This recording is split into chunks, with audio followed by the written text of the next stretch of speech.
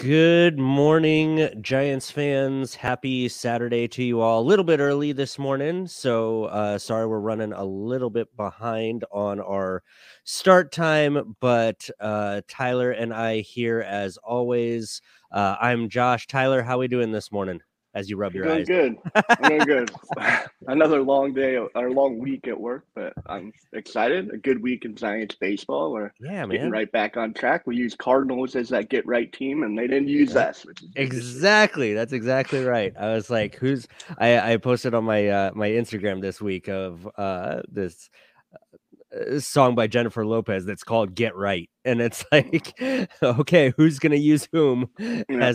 as a Get Right team here? So, yeah, really good week. It'll be interesting to see how we now turn that into dropped the last one. So we'll see how that kind of plays out in terms of momentum. But 3 out of 4 against the Cardinals, split with the Mets. I mean, that's a pretty good start to the week. I'll take that for sure for that week. Um, so let's before we get too deep into kind of going back on the week, and then we'll talk about obviously the upcoming stuff this week. I'm gonna pay the bills right off the bat here, since I forgot till the last instant last week, and so we'll start with that today. All right, so I'm a baseball guy, and my goal is to actually see a game in every Major League Baseball stadium. Now, I'm more than a third of the way there, and I never buy from the team's websites. SeatGeek is my first stop whenever I'm heading to a new city for a ball game. Now, obviously, they've got some other sports, as well as concert tickets, Broadway, comedy, I mean, you name it. And now, for BSN listeners, they're actually offering you $20 off your first ticket purchase. So just use the code VSN, that stands for Variety Sports Network. So that's VSN to save $20. So put that to use for some food or for some drinks at whatever event you are wanting to attend. Again, that code is VSN to save $20 on your first SeatGeek purchase.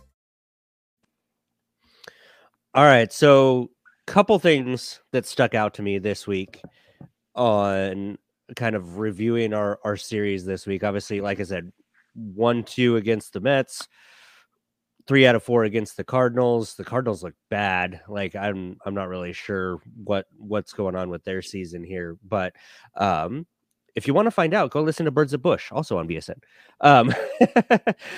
But the that series was great. We had the return of Austin Slater. We had the return of, or not the return of, the debut of Mitch Yeah. Haniger, which I'm a huge Mitch Haniger fan, so it was fun to see him finally in the lineup. And then so we'll talk a little bit about those guys, but the big one, Blake Sable, man, huge walk-off home run. I feel bad because like I saw the bullpen blowing it that game and I went to bed. So I did not actually see Blake Sable's home run live. I feel terrible about it. It was just one of those things where I'm like, man, I'm so tired. I'm going to go to bed, and the bullpen's depressing. So I'm going to go to bed.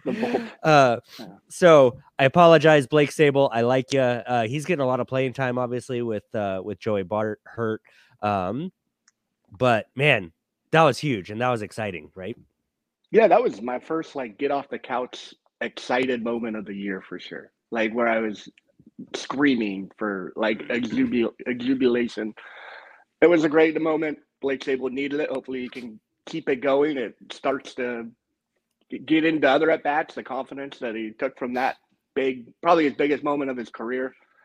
I think for sure the right side of the infield is what has been the biggest. When they go, I think the team will go. Like Wade hit over 300. He hit for some power this week, and you saw what that did at the leadoff position. Will we do that every week? No, Go ahead. He actually swung the bat. Yeah, he wasn't looking for a walk. Exactly. That's what's been so frustrating to me about him is like, okay, and why I was Twitter ranting the other day of like, stop batting him leadoff. But he like actually did something this week and actually swung the bat a little bit. Cause I was curious. I'm like, as I'm watching one of the games, as I'm going through this like Twitter rant, right? I'm like, I wonder where he's at. Like, he just seems to go up there looking to walk, and I hate that. And so, like, I look it up and yep, sure enough, he's top 10 in the league in walks. And just it's like the Jeremy Giambi approach at the plate. It's just a like walk, a strikeout, or yeah, basically that's it at this point. Until this yeah, week, go ahead. It's just like every time I look up, he's like 0 for 2 with a strikeout and a walk, and I'm just like, what are we doing here? Like, but Sounds yeah. about Anyway, right. go ahead. And then the way Mike Yastrzemski played this week is tearing the cover off the ball. And then I feel like he also is the leader. He's the guy who like the people look at now. Like, I don't know. Yeah. They don't have many veterans that have been on the team very long. Maybe him and Webb on the pitching side of things. But like getting healthy also is huge. Like you saw the difference with Slater and Haniger coming back. Like it just makes the lineup a little more deep, gives them a couple more options they could use in that lefty-righty platoon that they like to use. A little too much for my liking, but it is what it is. They're going to use it. So, like, it's good to have the extra bats. And I know he hasn't had that many at-bats yet, but, man, like, Austin Slater came out the gate. Like, yeah, I wasn't – like, I was super excited about Haniger coming and starting to be in the lineup. But I'm just like, dude, Slater, like I really wasn't that excited about Slater. He was one of those players that's kind of like middle of the road players that I just wasn't that excited about this season. And he's come out the gate hot. Like he's just, I mean, goodness. I mean, hitting the ball, stealing bases, running all over the place. I have enjoyed seeing the Giants really running a lot this week. That's been fun to see. I just like movement. I mean, they were employing some hit and runs. There were a couple of drag bunts and sacrifice bunts and stuff like that. There was one particular play in one of the games that was just beautifully executed hit and run. I think it was with Estrada on base. And just he takes off and the guy hits it right in the hole where the second baseman was. Like that's textbook hit and run. It was beautiful. Love seeing that type of movement because that's what they're going to have to do, right? Like, yes, they're 4th in the league in home runs. I get it, but we're 20th in the league in runs. So it can't all be. We can't just be leaning on the long ball there. And with the lineup the way that it is, like, and the movement around, I did feel a little bit more this week, and it annoyed me a little bit, but I'm like, I can't really argue with the result. I did feel like it was like Little League, like everybody gets to play. Like is what it felt like this week. It felt like, and man, I struggle because it's hard to argue with the result, right? It did seem like, okay, they went through 2 weeks ago, they went through the losing streak, and it seemed like in the middle of that, and then going into this week, it seemed like Kapler and the coaching staff and whatnot kind of settled back into we're going to platoon everything. We're going to, whereas at the beginning of the season, it seemed like there was a lot more kind of consistency to the lineup. And now it's like, nope, we're going to go back to kind of platooning everything. Yeah. I'm thinking that has to do with just the availability of some of their key players where they just were like, we don't have it. We don't trust Bryce Johnson at this point. Unfortunately for Giants fans, we'd love to see him play more, but it just seems like he doesn't have the trust of the coaches that like he didn't play when he was up. They'd get like a couple games maybe, and now they have their guys that they feel comfortable with. The Jocks, the Slaters, the Hanigers, the Confortos is back. He's still not hitting very well. He 132, I believe, the last 7 games. But he's hit or miss. Yeah, he's either coming through in clutch situations or he's just striking out. Like it's just it doesn't seem to be any middle road for him. But he's getting surrounded by these other guys now with Slater and Haniger and those guys at the top of the order. Tyro Estrada was hot this week. He was great. It was kind of weird. Like we're getting these guys back, right? And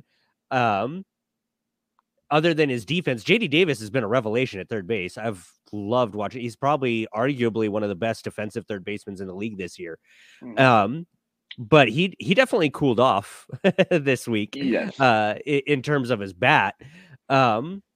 but it was one of those things where it's like, okay, he cooled off, but like everybody else at the top of the order is doing great. So it wasn't noticeable unless you were looking for it, like I was. So I think JD Davis will come back around. Obviously, he's baseball streaky, right? So Absolutely. so he'll come back around. But yeah, like now that guys are getting healthy, I'm pretty optimistic. Like, I'm not gonna lie. Like after our pessimistic show last week, after the losing streak and losing to bad teams, this week was pretty good. I mean, yes, we beat up on the Cardinals, who are a bad team, but we split with the Mets. They're a good team. We've this week. Hey, perfect transition. This week we're seeing the Padres, they've underperformed, but they're a good team on paper. We're going to be seeing their two guys, Musgrove and Darvish. We're going to be playing the defending champs this week in the Astros. We're going to be playing the Brewers. I mean, so we've got a week ahead of us here. And the Astros are getting hot now. They've won 7 of their last 10. And those 2 of those losses were early in that 10-game little window.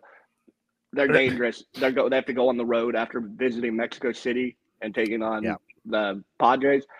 And just saw Manaea start scares the shit out of me at like a mile and a half above sea level, and a fly ball pitcher against this Padres team who looks like they're getting their things rolling a little bit.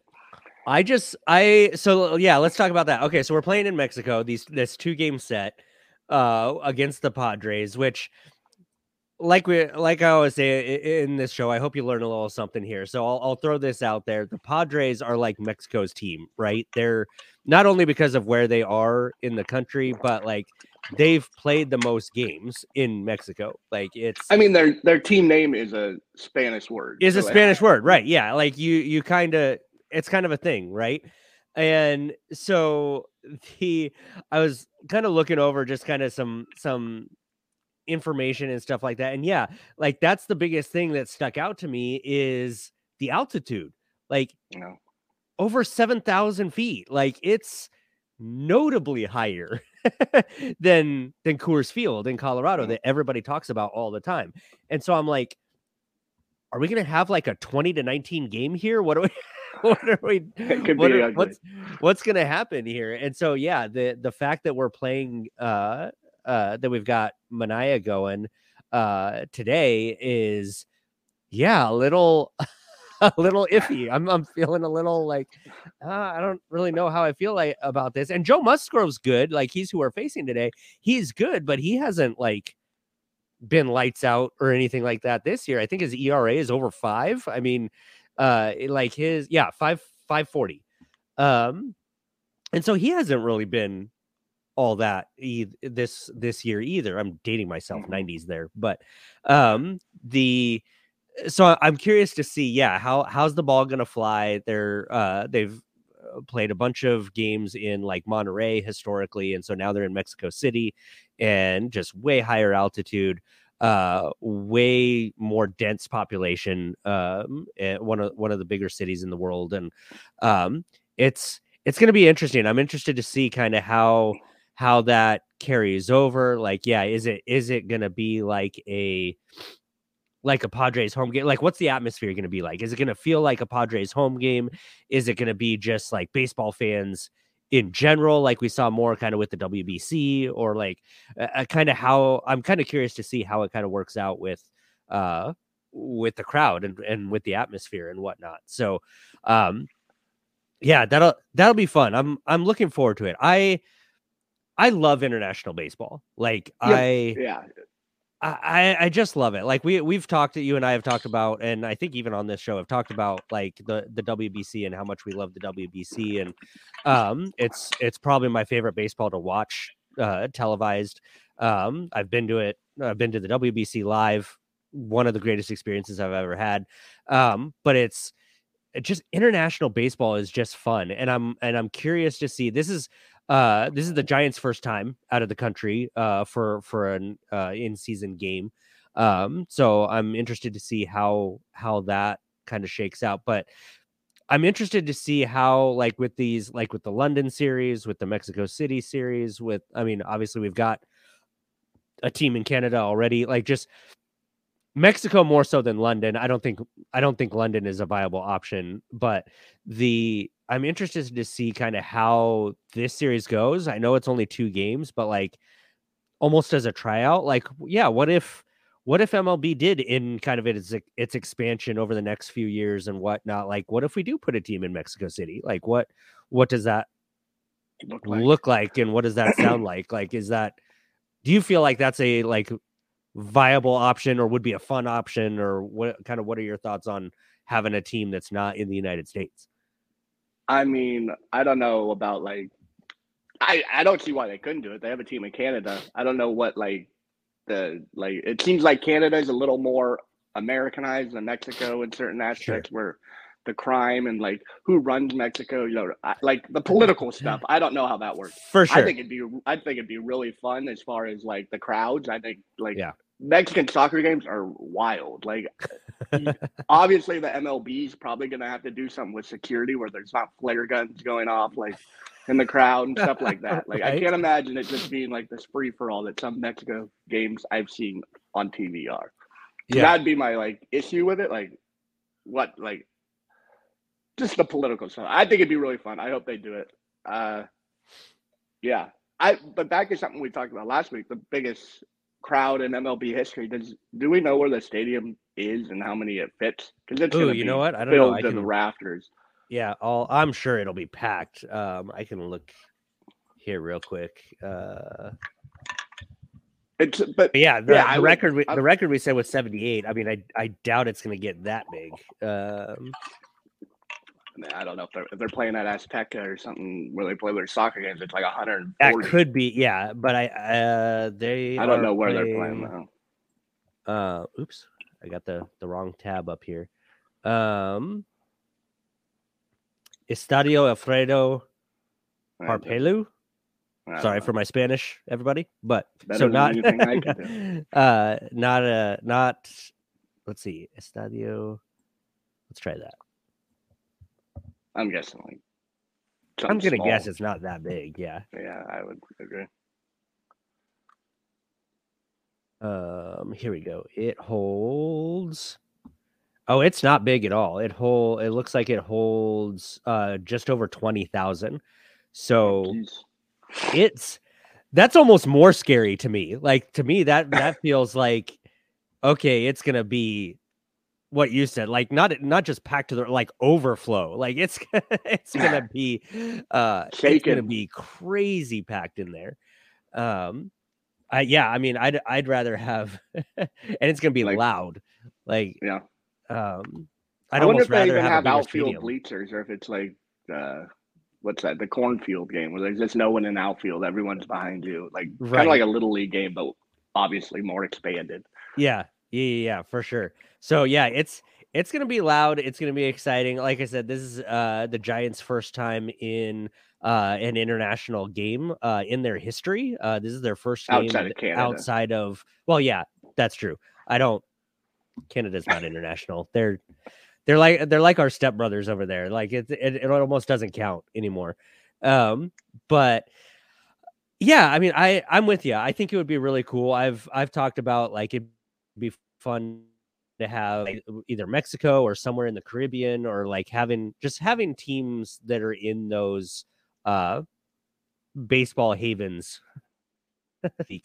They'd have to go on long road trips though and long homestands, because I don't think you could just viably have like teams coming. Like I don't know, it seems like a lot of travel being in Mexico, or it does. And like you Mexico said, I don't. City. Yeah, especially like what you're saying with like political climate and whatnot. Like I'm not familiar enough with like transferring over the border and stuff like that with all the players and all the equipment and all that sort of stuff. So obviously, like, a lot could of you imagine too many free agents going, I'm going to go live in Mexico, take my family to Mexico. 100%. Yeah, 100%. Like, which I was interested to find out. So like I was looking up just different. I'm interested to see. This is a little off the topic here, but I'm interested to see. I don't think we have, at least from what I've seen, we don't have any Hall of Famers that are Mexican. Like the closest that we've got, like I was looking at just like Mexican historical players and whatnot. Like you've got Fernando, right? Yeah. Is probably the most notable.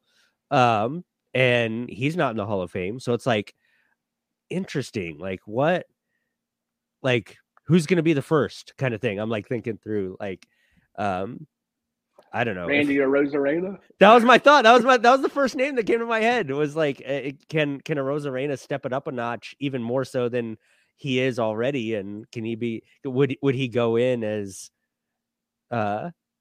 considered like the first Mexican in the Hall of Fame? I don't know.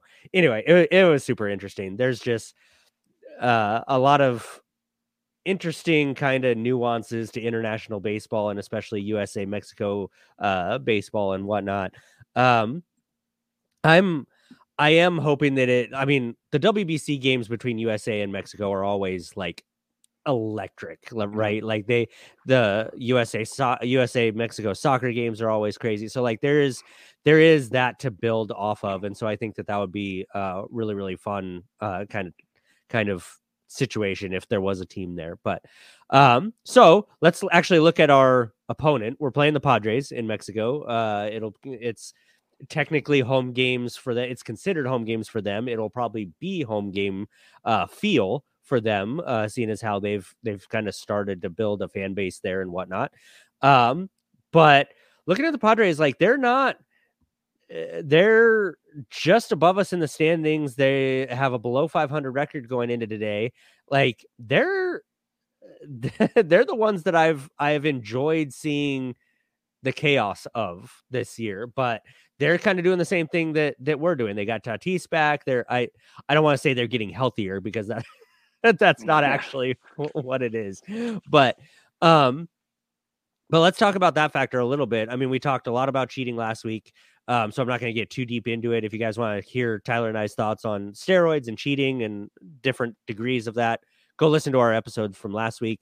But facing the Padres for the first time here and Tatis, I can respect a little bit, having some fun with the trash that's being thrown his way. We saw highlights of him kind of dancing in the outfield to the steroid user chants. If you guys haven't seen that clip, so they're getting fuller strength, we'll put it that way, and starting to get into the kind of into their groove. They've brought their record up a little bit from where it's been. So to me, I don't know what you think. Like, to me, they're dangerous, man. Like, they are still the team that they are on paper.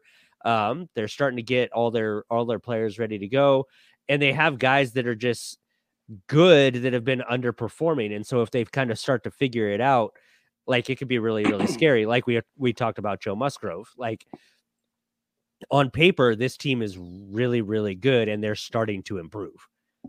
Yeah, I mean, we're facing the top two pitchers, in my opinion, in Musgrove and Darvish. Musgrove has a over 5 ERA, but it's only, I think, his second or third start. He missed the first couple of weeks of the season, and then Darvish is, when he's on, he's just nasty. If he's throwing that cutter for a strike, he's going to be tough to hit. But the Fernando Tatis and Manny Machado 3-4, 2-3 duo, they're going to go as they go. They both been cold this start. Well, Tatis was serving his big suspension. Well, Machado hasn't been the Machado he was last year, the MVP, or almost second place runner up in the MVP. Yep. Did he win it last year? No. Goldschmidt got it last year. Yeah. Runner up in the MVP. He was second. Yeah. And Soto too. Like, Soto almost has Soto almost has a Lamont Wade complex. Like, he's going up there. He's leading the league in walks by a lot. And but are you going up there looking to walk? What are you doing? See, I could see that being really frustrating as a Padres fan. Lamont Wade isn't Juan Soto, even when he swings the bat. So right.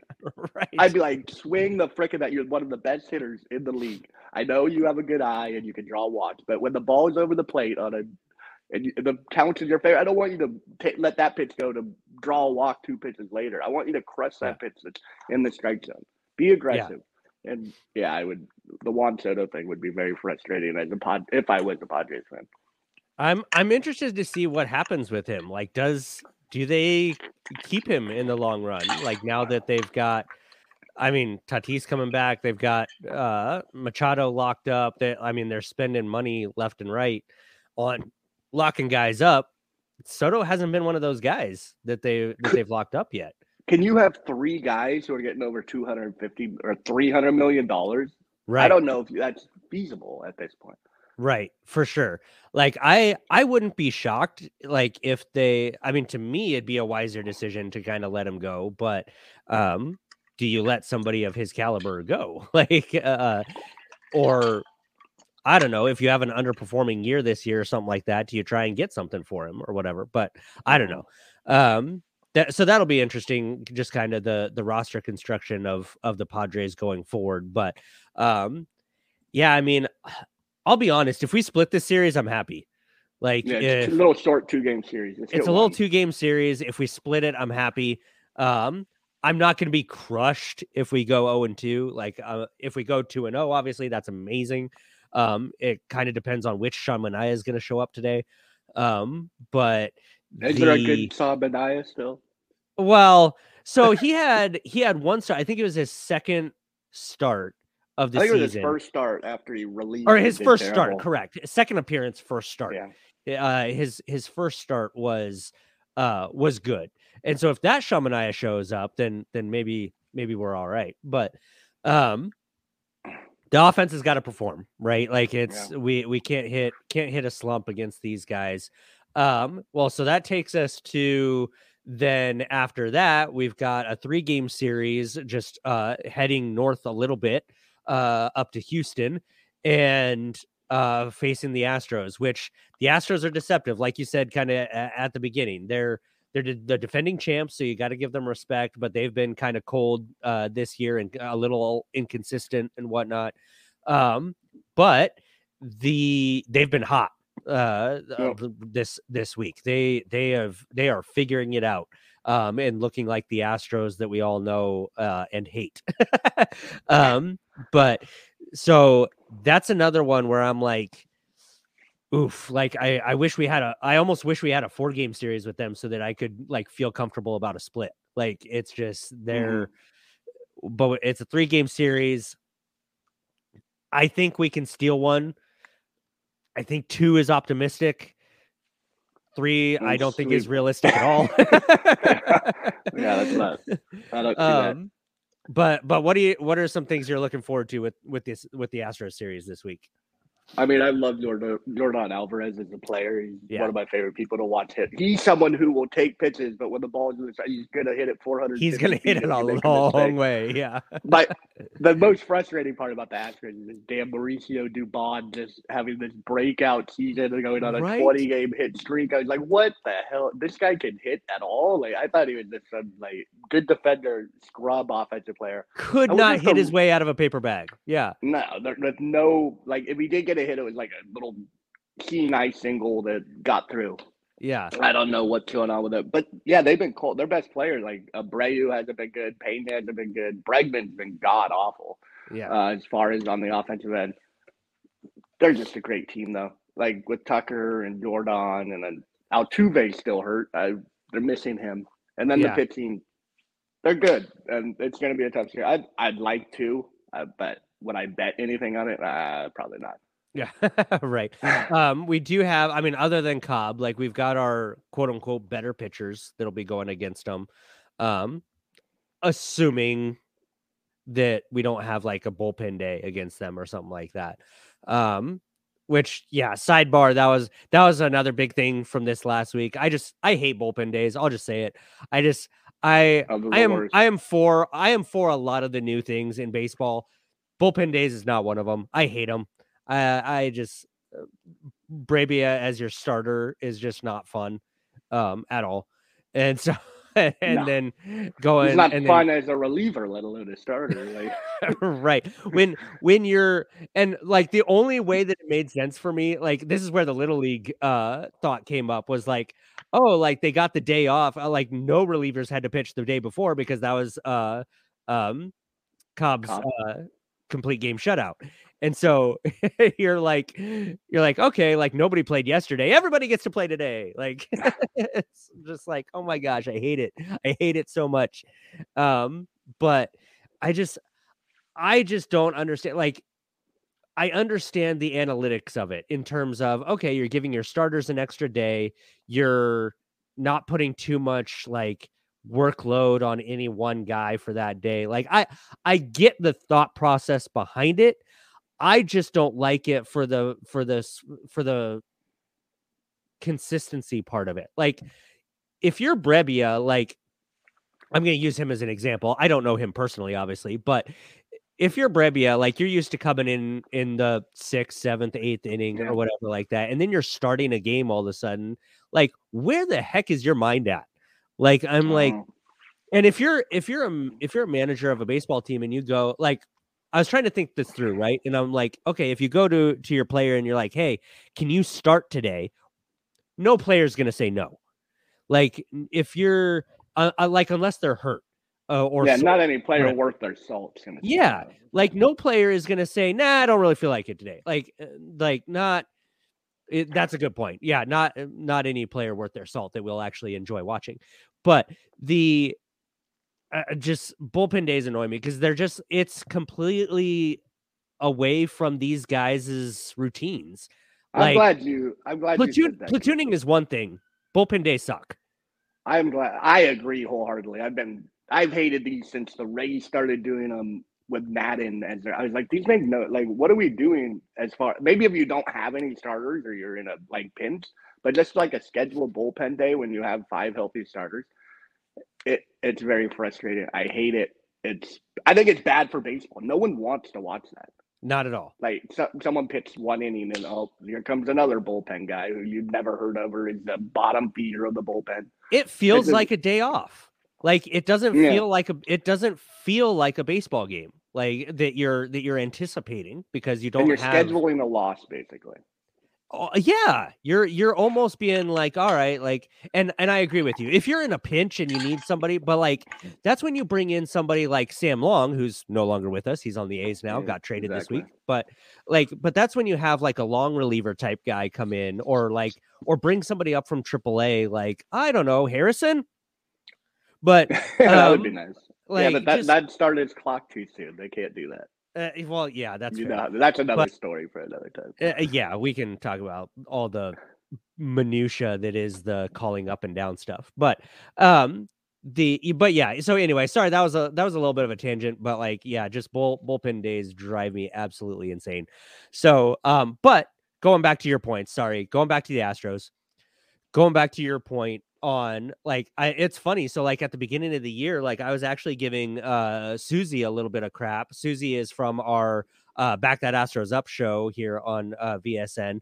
So Astros show over there if you want to go check them out. But I was giving her a hard time about Mauricio Dubon.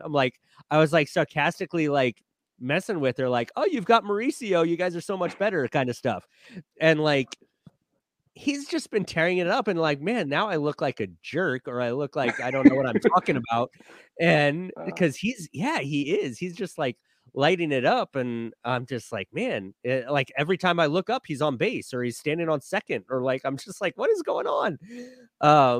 So I'm happy for him. I like Mauricio Dubon. I'm happy for him. Like, it's great. Like, I kind of, with the sharp decline of Brandon Crawford, I kind of wish we had him still, but because I would honestly, I'd love to have him at second right now and Tyro at shortstop.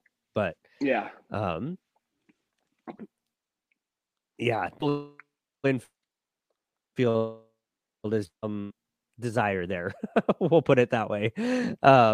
So that's a whole nother conversation we can have about Crawford and VR and whoever else we put at in the middle infield. But so yeah, Astros game, I'm with you. If we can pull 1, great, I'm happy. If we can pull 2, I'm ecstatic. I'm not going to bet on 3. I don't think that's worth talking about. So and then we've got a series coming up. We'll be on this show in the middle of that series with the Brewers for our next episode. But just a little bit of a glance. They started out hot. They've come back to the pack a little bit. But they've got those aces. I know Brandon Woodruff is injured right now, but that'll be another great series. I'm looking forward to that series as well, because I'm looking at these teams, and yes, the Brewers are good, the Padres are good, the Astros are good. I'm looking, and like I'm not ready to be a pessimist yet this season. I'm looking at these series and I'm like, we can win. Like these are teams we can beat. The Astros, I'm a little more gun shy on, but like the Brewers, the Padres, especially, I'm like, Yeah. we can beat these teams. Like we can. I'm not going to go as far as say we should, but we can beat these teams. I do want to point out with the Brewers. I don't know if you saw this clip. If you haven't, Tyler, go look it up because you'll absolutely love it. But Corbin Burns, the ace of the Brewers, manipulated the pitch clock in just an absolutely amazing way in his last start. So, have you seen this clip at all? No, I have not. I'm on my. Okay. I'm ready. So you see these veteran kind of wily pitchers, these great pitchers. So we've seen it kind of with Scherzer. We've seen it. I'm sure we'll see it with some other guys. But Greinke is another one. He's kind of being more of a dick about it. But these kind of veteran kind of pitchers are like leveraging the pitch clock in ways that help their team out, right? So Corbin Burns is up there. He comes set, and like everybody knows the rules by now, I hope. I'm not going to go into the rules, but he comes set. There's a guy on there's guys on, I know there's one at least runner on second. I can't remember if there was one on third or not, but there's a guy on second. It's a full count, 2 outs. So the runner's going. Like everybody in the stadium knows that the runner is going on the pitch, right? He hasn't used any of his pickoff attempts though. So he comes set and waits and just waits for the clock to run down.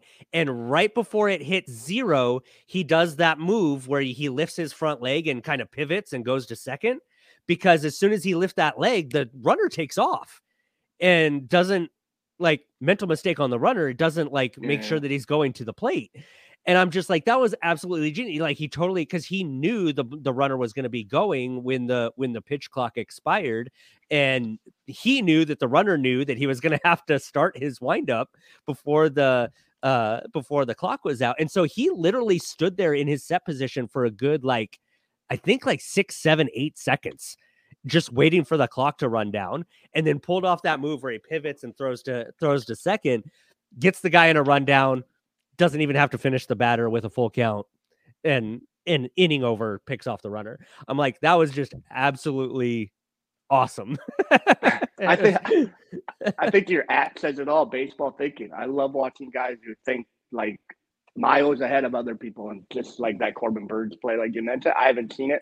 I'm gonna go look at it for sure now that you mentioned it. He's on my fantasy team that I've had. I've had him for a couple of years now. He's a keeper I use every year, and yeah, I love people who think baseball. Like you can tell people when their gears are turning and they find out ways to get a keep out or get a keep anything to make your team get better. And yeah, that's a great story. And then he had the badass run off the field. Like he was just like running off like, yeah, I just did that. Like, suck it. Kind of like flailing in the wind. His hair flowing in the wind. Yeah, exactly. But anyway, so it was really fun to see that. I love stuff like that where guys are taking advantage of the rules and using the rules to their advantage. So that was a lot of fun to see. But anyway, that was just to touch on the Brewers. I love Corbin Burns. I hope that he's honestly, like, I'm gonna put this out in the universe because that's kind of what I do.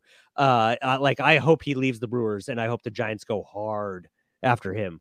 Like I'd almost rather have him and a hitter than get into the Shohei sweepstakes. As much as I like Shohei, like, I don't think we have the stones to pull that off. But yeah, like I think we've proven in the past we don't have the stones to pull off these big free agent signings.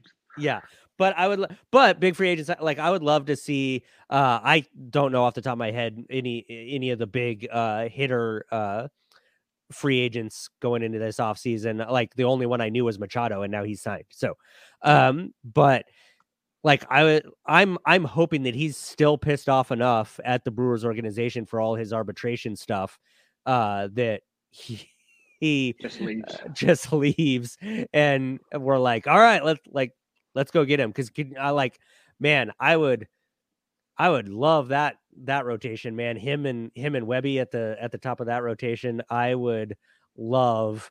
And yeah, somebody Darren saying in the comments, so he has Burns and Witt on the Giants next year. There you go. I'll take Witt, but you need to be our front office, Josh. Right.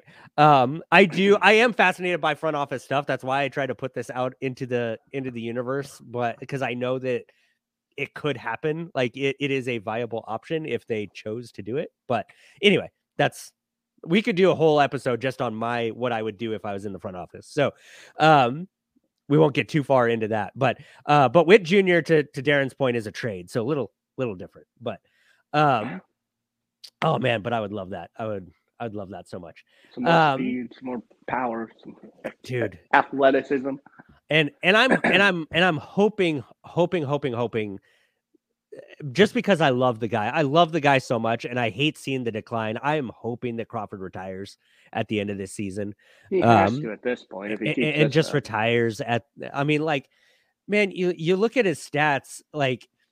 I love the guy, but like, how do you other than the fact that you don't have a better option, like, how do you defend running him out there? Like, his defense has declined, and that's kind of one of his staples and hallmarks. But when he's got the same hitting stats down, like with Bryce Johnson, who we talked about, David Villar, Roberto Perez, Brett Wisely, Helio Ramos, like those guys that every Giants fan would be like, oh, that's the bottom of our roster.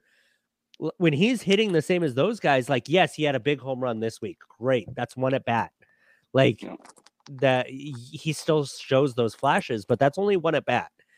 And so I'm like, I am hoping he retires. I don't want to.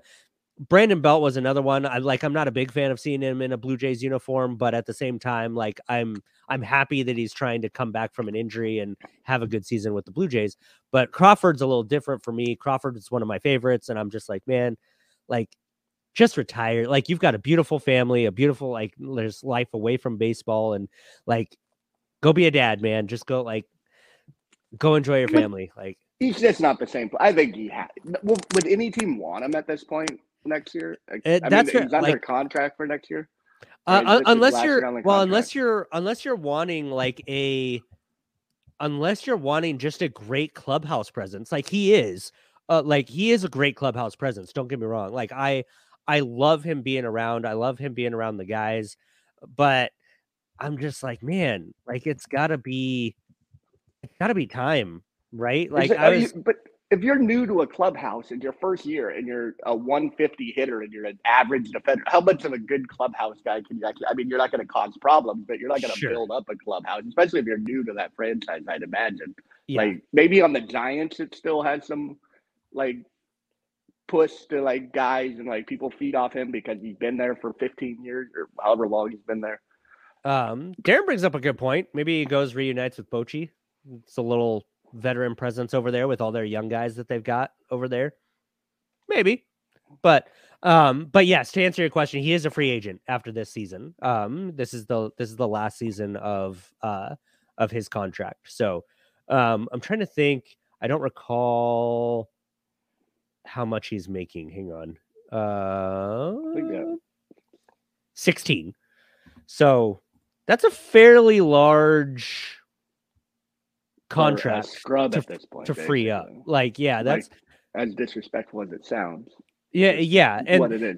Oh man, that's what's so hard, because I respect the hell out of the guy, but at the same time, like if I'm being cold and rational about it, it's like, man, like we should not be paying $16 million for this guy. It's how I felt last year with Brandon Belt. Like we should not be paying $18 million for this guy. Like, so of course like I said, different relationship. I like Belt as a person, but I hated that we kept signing him to big contracts. But anyway, yeah. So I hope he retires, and just kind of retires as a Giant, and I don't know, joins all these former Giants in some sort of capacity. I mean, like Hunter Pence is doing stuff with the team, Buster Posey's doing stuff with the team, like all these guys that are finding ways to still be a part of the organization after their retirement, has been great for those two specifically. And I would hope that Crawford would be that way as well. But I mean, the Giants always take care of their own. I've said this from the first episode. I think they take care of their old guys better than any franchise in any sport, in my opinion. They always have them back. They always glamorize when they're there. They make sure people know they get their standing ovations. I want to get into the Logan Webb overreactions that Giants fans are having. Yeah, let's do it. It's. I mean, yes, he's 1-5, but he still has a whip that's like 1.1 something, like barely a base runner in an inning. He's striking out 10 per 9. His stuff's still there. I think people just have figured something out that he just needs to, like, a little, like, they're looking low and they're just attacking low strikes. I think he needs to use the four seam a little more just to throw a ball so they see something differently, and it'll figure it out real quick. I think there's a quick adjustment that isn't going to last very long. I think the overreactions are just because he got that contract and they're like, oh, this is what we paid. Like, relax, right? Giants fans. He'll be fine. He'll be all right. And honestly, like, if you're actually watching the games and you, like you said, like you brought up the pitches, if you're watching the games, like, it's like one mistake or two mistakes, like pitches that but unfortunately they're like poor timing. Like, it's with men on base or it gives up a jack or whatever. Like, I'm just like, man, they're costly mistakes. Like, he'll only make one mistake, but it's a costly one. And so, yes, his ERA is up there and his record is not the greatest, but he hasn't gotten the most support in his games either. He hasn't gotten any support. He's not getting the run support that you see Cobb getting or these other guys getting, where it seems like this seems to be an ace problem, right? It's almost like hitters see their ace on the bump and they're like, oh, we almost have the day off today. And I don't know if that's a conscious thought or if it's just a subconscious back of your head kind of thing, but it's like, oh, we've got our ace going. We'll be fine no matter what we do. And like, I saw it happen a lot with Kershaw. Saw it happen a lot with other aces throughout the league. It's almost like they have to be perfect or they don't win.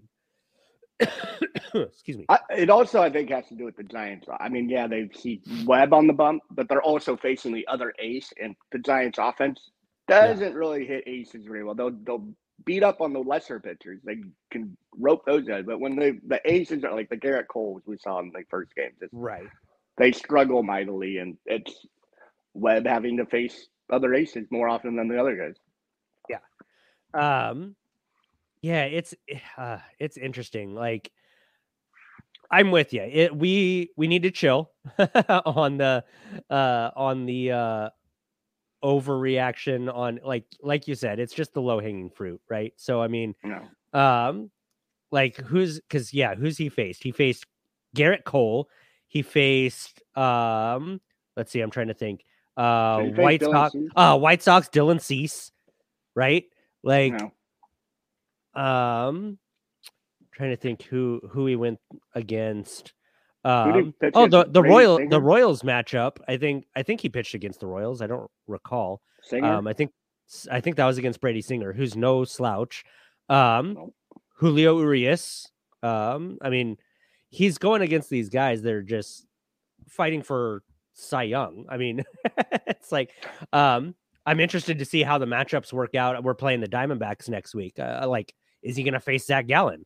Like, I mean, like to your point, who are the pitchers that we're facing as well that's causing him to just be absolute trash when he's pitching? And I shouldn't say absolute trash. They're great pitchers. Cole could get the Cy Young this year. I mean, just he seems like he's on that year, like their pitch. Went out on me. Yeah, so I'm with you. Oh, there we go. Am I better now? Yep. There. Okay. Good. Sorry, everyone. I've been having internet issues. So Cole's going to compete for Cy Young this year. Like, hopefully he stays healthy. Oh, I don't want to say hopefully he's a Yankee, but at the same time, if he stays healthy, everybody stays healthy. But the matchups are tough. Like, right? Like, we're playing the tough guys when Logan Webb is pitching. So he's fine. He'll be fine. I think you're right. I think I've actually seen it around the league a lot, not just with Webb, is guys are trying to put movement on their pitches so much. So you're trying to throw 100-mile-an-hour sinker instead of just a four-seam straight fastball up in the zone, to kind of raise their eye level a little bit. And so I'm with you. Like, just throw something straight and hard for just to give them a different look. Like, just give them something else to think about. Just kind of get them off balance a little bit.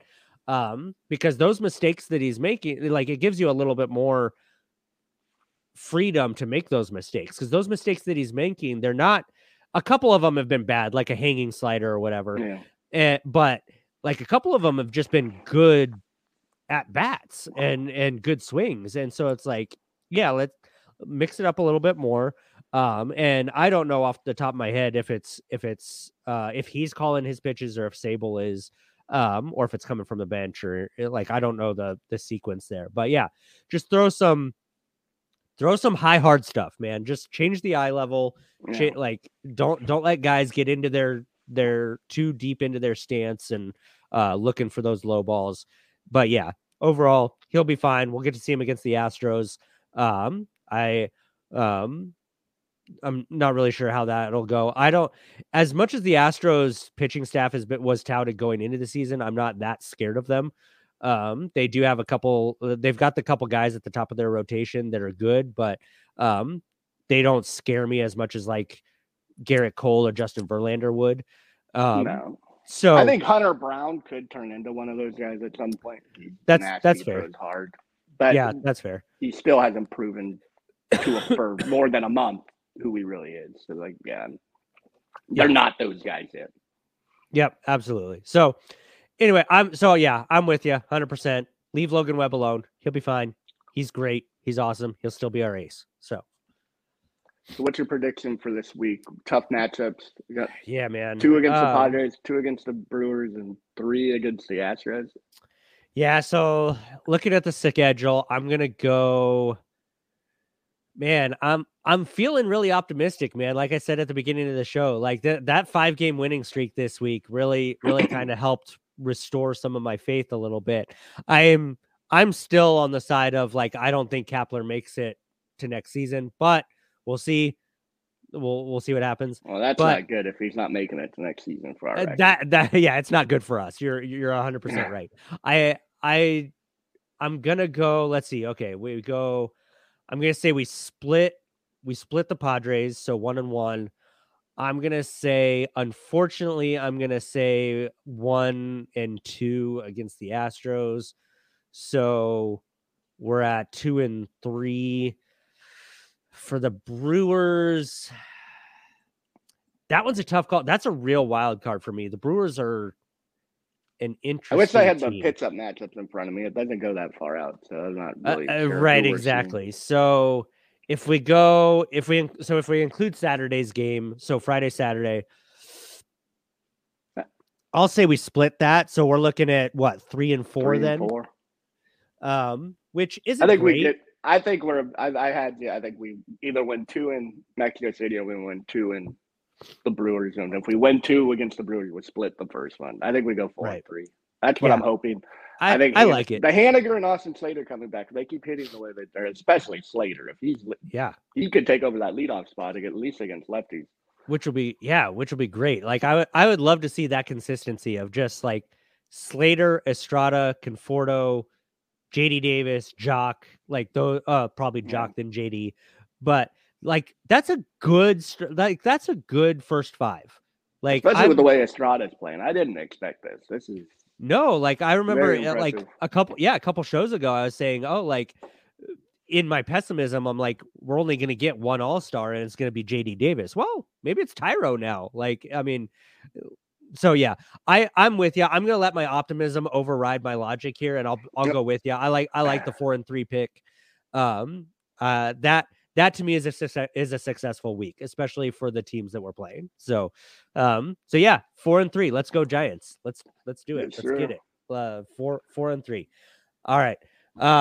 So that being said, that's our prediction for the week: 4-3 against the Astros, the Brewers, and the Mexico City series against the Padres. Tyler, anything else that we want to talk about for this upcoming week here? I don't really have anything other than a statement. I'm like, as much as unpopular as this is, I can't wait to watch Fernando Tatis play baseball for these 2 games. He's a joy. Like, as far as I'm concerned, yeah, he cheated. He did his thing. I love watching him play baseball. And yeah, I get 2 full games that are going to be on my TV. Yep. Love it. I'm with you. So go watch the Giants today. We've got day game today. So that'll be fun. So day game today. Actually, is it a day game today? I know it's a day game on Sunday. I know it's a 1 p.m. game on Sunday. What's the game today? I just lost my page. It's 3:05. 3:05. There we go. Mid-afternoon. So go watch the baseball game. I'll be doing s'mores with my kids today, this evening, and so we'll be doing s'mores and watching some Giants. So that'll be fun. That's a good spring evening right there. So I'm looking forward to it. But other than that, go Giants. Enjoy. Tyler, have a great week. You all have a great week. Enjoy the 3 different teams that we get to watch this week. And like we said, go Giants.